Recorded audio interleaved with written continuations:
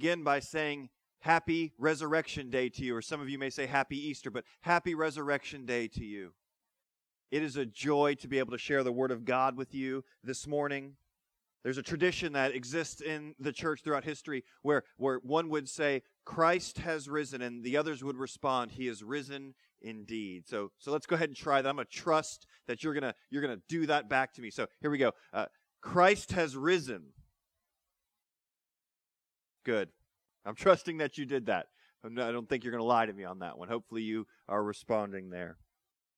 It is a joy to be able to do this. We're thankful for technology. This isn't exactly how we hoped we could worship together, but we are thankful that we can do it this way. So we're going to be in John chapter 20 today, the resurrection of Jesus, John chapter 20. And my hope is that you've been following through Holy Week, that you've been asking God to prepare your heart for this Sunday for the resurrection of Jesus. Hopefully you've been going through Holy Week and the devotionals with us or with others and asking God to teach you so much and reveal things to your heart and prepare your heart for today. So we're going to be in John chapter 20, but before we do, let's go ahead and pray together. God of all grace, we are thankful for your love. We're thankful for your word and the testimony that it is to who you are and what you have done. God, we do ask that during this time, Holy Spirit, that you would speak through me, Lord. God, we ask that by your Spirit you would prepare and open hearts, minds, ears of those listening. Those who've never known Jesus, they would come to know Jesus. Those who know Jesus, that they would follow Jesus better, look more like Jesus after looking at this text together. Lord, bless our time. In Jesus' name, amen. So again, it is exciting to go through chapter 20, the first part of chapter 20 here. We're going to go from verses 1 through 18, Lord willing. So if you have your Bibles, open up there, John 20, 1 through 18. And again, what has happened so far? Jesus has died. He has died on the cross in our place for our sins. But before he died, John was showing us throughout that all of these things happening to Jesus on the cross, through his trial, the crucifixion, they were to fulfill prophecy of old, to show two things. One, that God is in control. This is all going according to plan. And that Jesus is the Son of God, the promised Messiah. Towards the end, Jesus drank the sour wine and said, "It is finished." And we talked about that. What's finished? Well, the wrath of God, the full wrath of God has been poured out on the Son for us. That wrath fully poured out. That cup is empty. We talked about how Jesus also, in completing his task of coming to suffer and die, that part is finished. He has obeyed the Father perfectly. We said that he bowed his head and he gave of his spirit because nobody takes his life from him, but he gives it willingly. We saw then that Jesus' side was pierced, showing that he was dead. The water and the blood flow. We talked about the blood and the water representing the divinity and humanity of Jesus, and how we need both. We need the perfect sacrifice for us. We need a human sacrifice, but one that is without spot or blemish. And that's Jesus. He's the God-man. He's the perfect Passover lamb. That's why none of his bones were broken. And we talked about Joseph of Arimathea and how he came and Nicodemus came, and they were secretly following Jesus, but now they've stepped out. And that's an encouragement for us. It's never too late to start following Jesus faithfully. They take his body and they prepare his body and they lay him in this tomb that was close by. And it seems like they didn't quite finish, perhaps, the preparation. But this was the day of preparation. The Sabbath was coming, so they were limited on time. So let me read through the text, and then we'll work through it verse by verse. John chapter 20, starting in verse 1. Now on the first day of the week, Mary Magdalene came to the tomb early, while it was still dark, and saw that the stone had been taken away from the tomb. So she ran and went to Simon Peter and the other disciple, the one whom Jesus loved, and said to them, "They have taken the Lord out of the tomb, and we do not know where they laid him." So Peter went out with the other disciple, and they were going toward the tomb. Both of them were running together, but the other disciple outran Peter and reached the tomb first. And stooping to look in, he saw the linen cloths lying there, but he did not go in. Then Simon Peter came following him and went into the tomb. He saw the linen cloths lying there, and the face cloth which had been on Jesus' head, not lying with the linen cloths, but folded up in a place by itself. Then the other disciple who had reached the tomb first also went in, and he saw and believed. For as yet they did not understand the scripture that he must rise from the dead. Then the disciples went back to their homes. But Mary stood weeping outside the tomb, and as she wept, she stooped to look into the tomb. And she saw two angels in white sitting where the body of Jesus had lain, one at the head and one at the feet.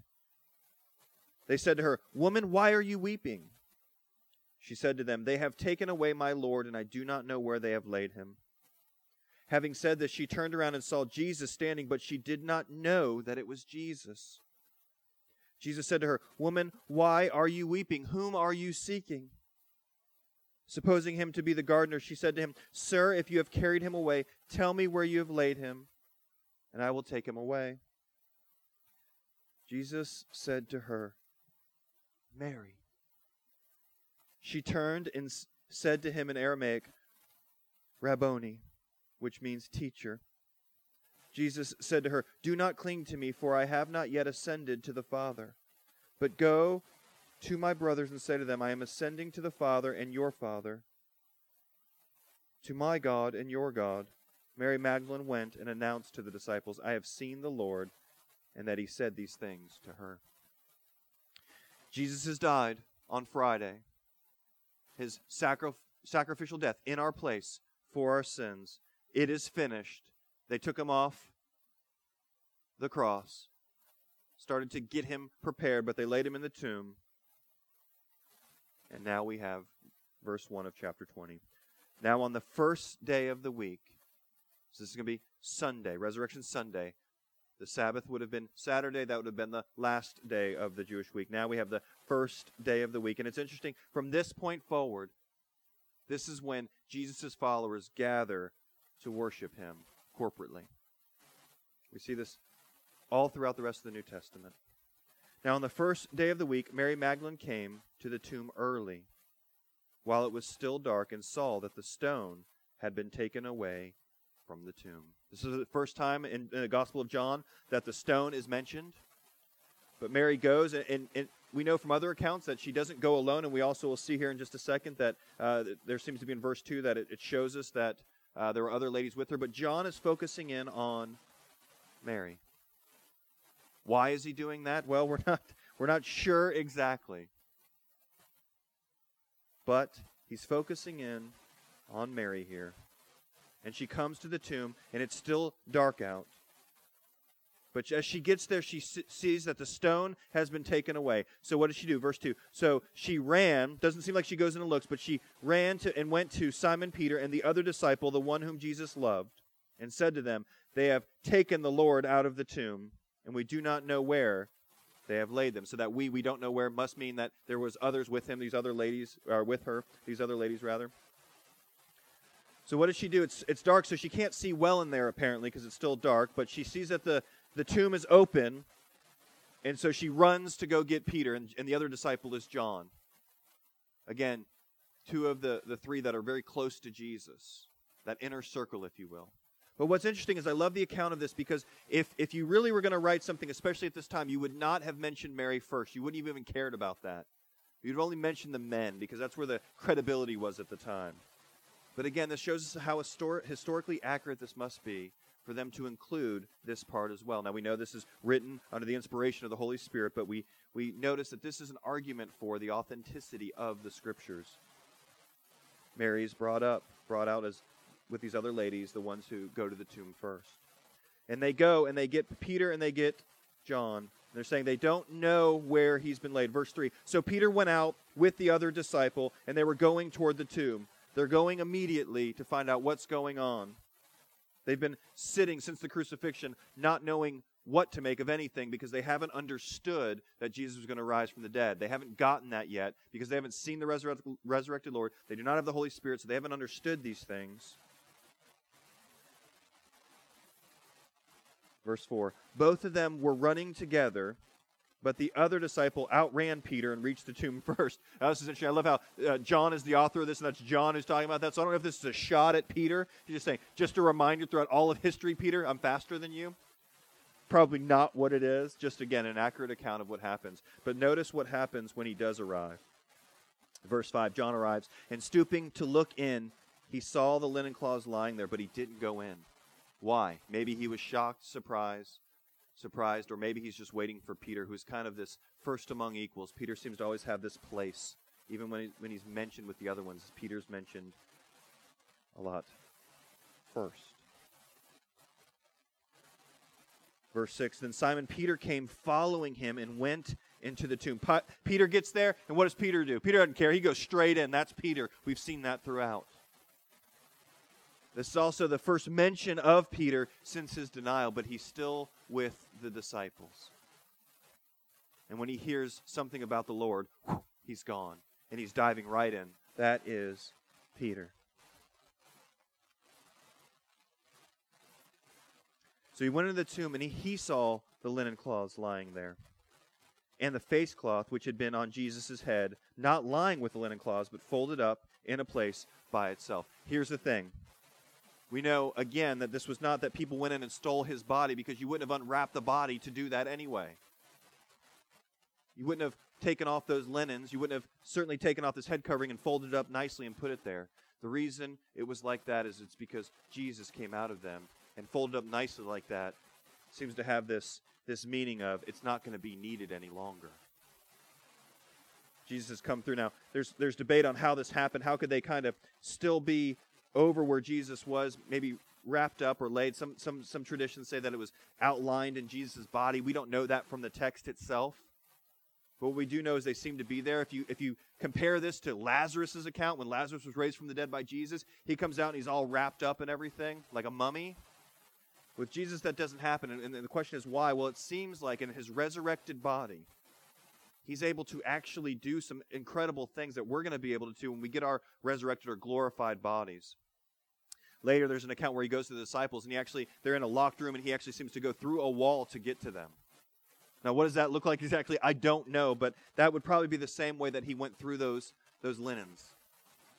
Came through those, folded up, placed it nicely, very intentionally, stating those aren't going to be needed any longer. And so when they get there, that's what Peter sees. That's what John sees.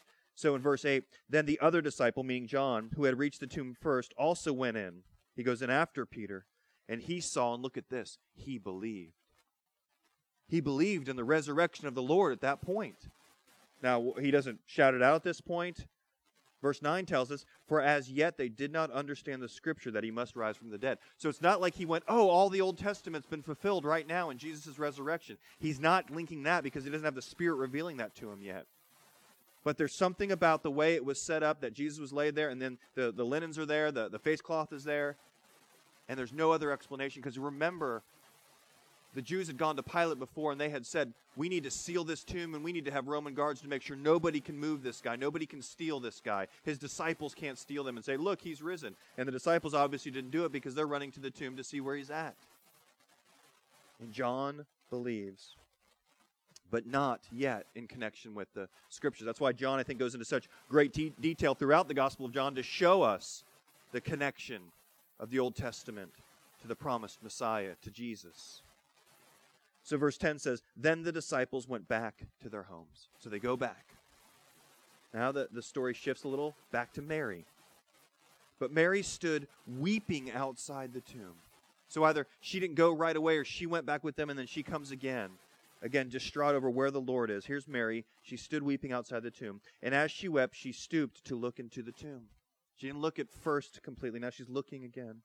When she looks, look at verse 12. And she saw two angels in white sitting where the body of Jesus had lain, one at the head and one at the feet. She looks in and she sees these two angels, but she doesn't mention them. She doesn't seem to do anything about that right now. Here's what John says. They said to her, woman, why are you weeping? Now, this isn't truly a question. This is a bit of a rebuke, actually. A bit of a rebuke. She shouldn't be weeping. She should be rejoicing that the Lord is resurrected, but she doesn't understand that. It's possible that John didn't even share what he believes now. So she doesn't understand that, and we're going to see why if we follow along. She said to them, they have taken away my Lord, and I do not know where they have laid him. See, she's not thinking about the resurrection. They've laid Jesus somewhere. They've stolen his body. She's more upset about the body being stolen of her Lord. This isn't about him dying or that he's resurrected. She can't find him. They've taken the body. She was going probably with the spices with the other women to finish up what was Nicodemus and Joseph couldn't finish. And he's not there, and she's wanting to mourn, and he's not there. So the angels ask her. She responds. Now look what happens. Verse 14. Having said this, she turned around and saw Jesus standing. But she did not know that it was Jesus. This happens multiple times after his resurrection, where sometimes it says that people's eyes are kind of blinded to it. They're not allowed to recognize him. Other times it's like he takes a bit of a different form, or somehow they're not recognizing him.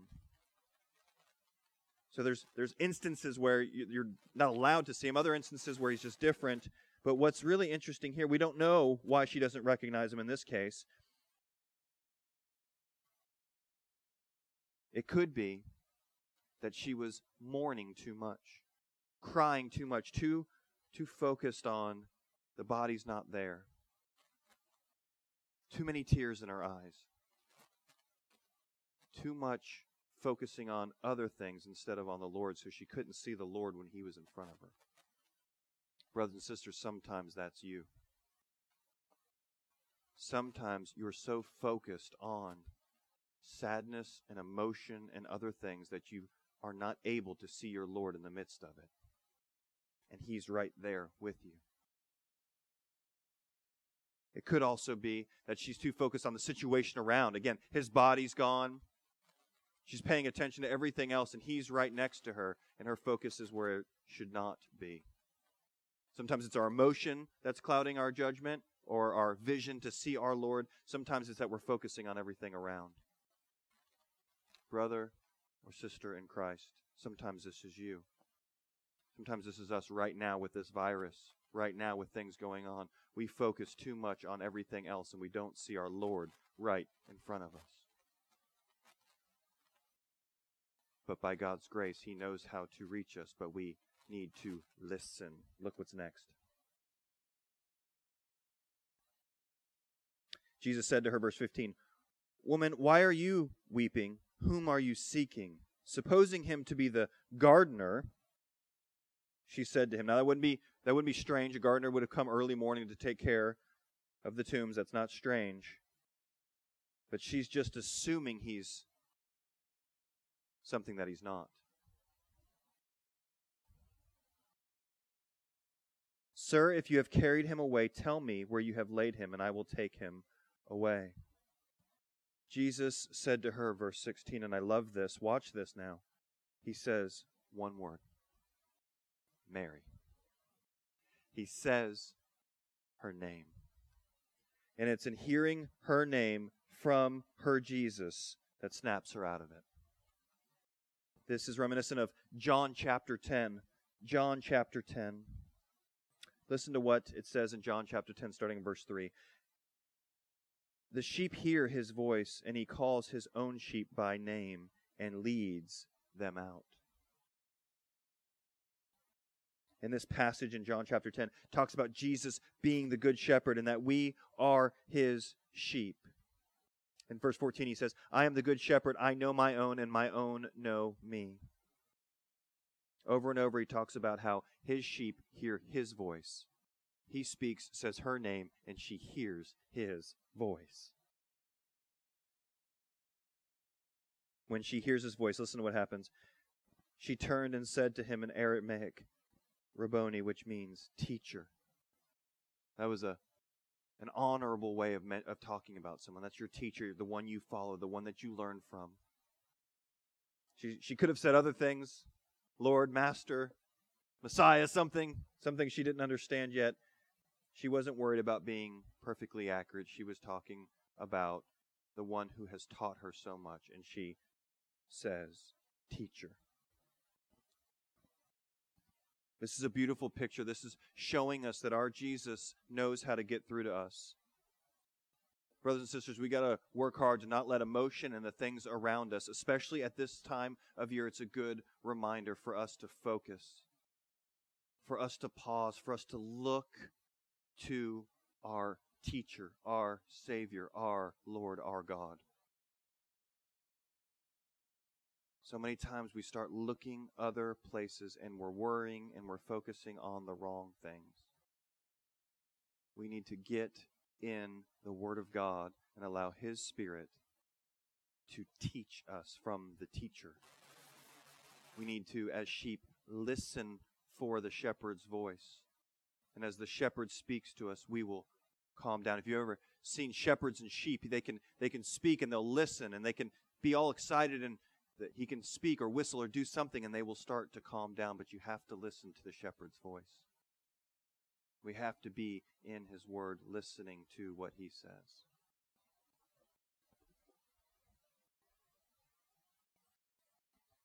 Jesus said to her, verse 17, "Do not cling to me." Apparently she's dropped down, maybe grabbing his feet.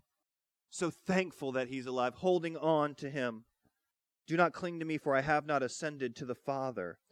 But go to my brothers and say to them, I am ascending to my Father and your Father, to my God and your God." There's work to do.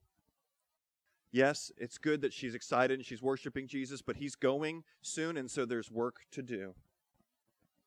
Part of her work is to go and tell the disciples what needs to happen. Look what He says. "Go and tell them, I'm going to my Father and your Father." So there's a bit of a distance. There's a special relationship between the Son and the Father, but it's also our Father. Those who believe in Christ are adopted into God's family. Notice what He said just before that. "But go to my brothers and say to them, I'm ascending to my Father, your Father, my God, your God." So there's a little bit of a distinction between Jesus' relationship and with God and ours, but yet He's also making a connection. Both is happening. But notice He says brothers. He's not said that before. Disciples, yes. Friends, yes. Brothers, no. Not till He's died on the cross and rose. Why? Because His death in our place for our sins and the resurrection is how we're justified before God, and believing in Him, we're adopted into God's family. And now Jesus is our big brother and God is our Father. Go to my brothers, or the brothers and sisters. Go to the disciples and talk and tell them, I'm going. He's still going to complete His task. Yes, He's completed His task. It is finished when it comes to the suffering and death. But now He needs to ascend to the Father. But first He's going to spend a little more time with them. Mary Magdalene, verse 18, went and announced to the disciples, I have seen the Lord, and that He had said these things to her. Brothers and sisters, this is an exciting passage. It's an interesting passage where we see John and Mary and Peter, and they go and they see the Lord, or they see the empty tomb first, and then Mary gets to see the Lord. And what I think that we can take away from this on this Resurrection Sunday is that, again, this is still going according to plan, but there are times that we do not see our Lord. The sorrow is too great in our lives. There's too much other stuff going on, other things that we're worrying about. We're not listening to the shepherd's voice, or we may even understand some things like John does, and He must be resurrected, but we're not understanding it according to the Scriptures. Brothers and sisters, we need the Word of God and for His Spirit to use it to strengthen us so we can see our beautiful Savior, so we can see His beautiful resurrection and find great joy in the resurrection. The cross was a terrible day and a great day. But if it's just a cross, if it's just a guy dying on a cross, even one who's claimed to be the King of the Jews, if it ends there, then we're to be pitied the most among all people. Because it's the resurrection to where we're justified. It's the resurrection where God says, yes, that sacrifice was sufficient. It's because of this empty tomb that we rejoice. If He was still there, we would have nothing to rejoice about. Every other leader from every other religion that's ever existed, guess what? You can find where they are. Not Jesus, because He's at the right hand of the Father. Brothers and sisters, let us, like Mary, as He speaks to us and says our name, as He says your name, look to Him. And yes, grab a hold and worship Him, but also realize there's work to do. Even though he's ascended now, he's also said, I'm coming back and there's work to do. Brothers and sisters, let's continue to get the work done. What does that mean? Let's continue to glorify him with our lives. Let's continue to love and serve one another. Let's love the Lord our God with all of our heart, soul, mind, and strength. And let's love our neighbor as ourselves. If this virus has done anything, if the Lord has done anything, which he's doing millions of things that we can't see, but one thing that this has shown us is helping us refocus, like Mary, refocus back on loving God with everything that we have and loving people. Brothers and sisters, our God is in control. And all you have to do is look to a bloody cross and an empty tomb and see that it's going according to plan. Happy Resurrection Day. May the Lord bless you. Let's pray. Father, we love you and thank you. We thank you for your grace. We thank you for your love. We thank you for the cross, and we thank you for the empty tomb. Lord, help us to focus on you. Help us to not be overcome with emotion, of fear, of anger, of being unsure. And Lord, help us to not look around at everything else that's going on or cling to the things of this world too much. Remind us that we are brothers adopted into your kingdom by your grace. And thus we need to be focused on what our Father says. Lord, we love you. We thank you for your grace. We thank you for this resurrection day. In Jesus' name, amen.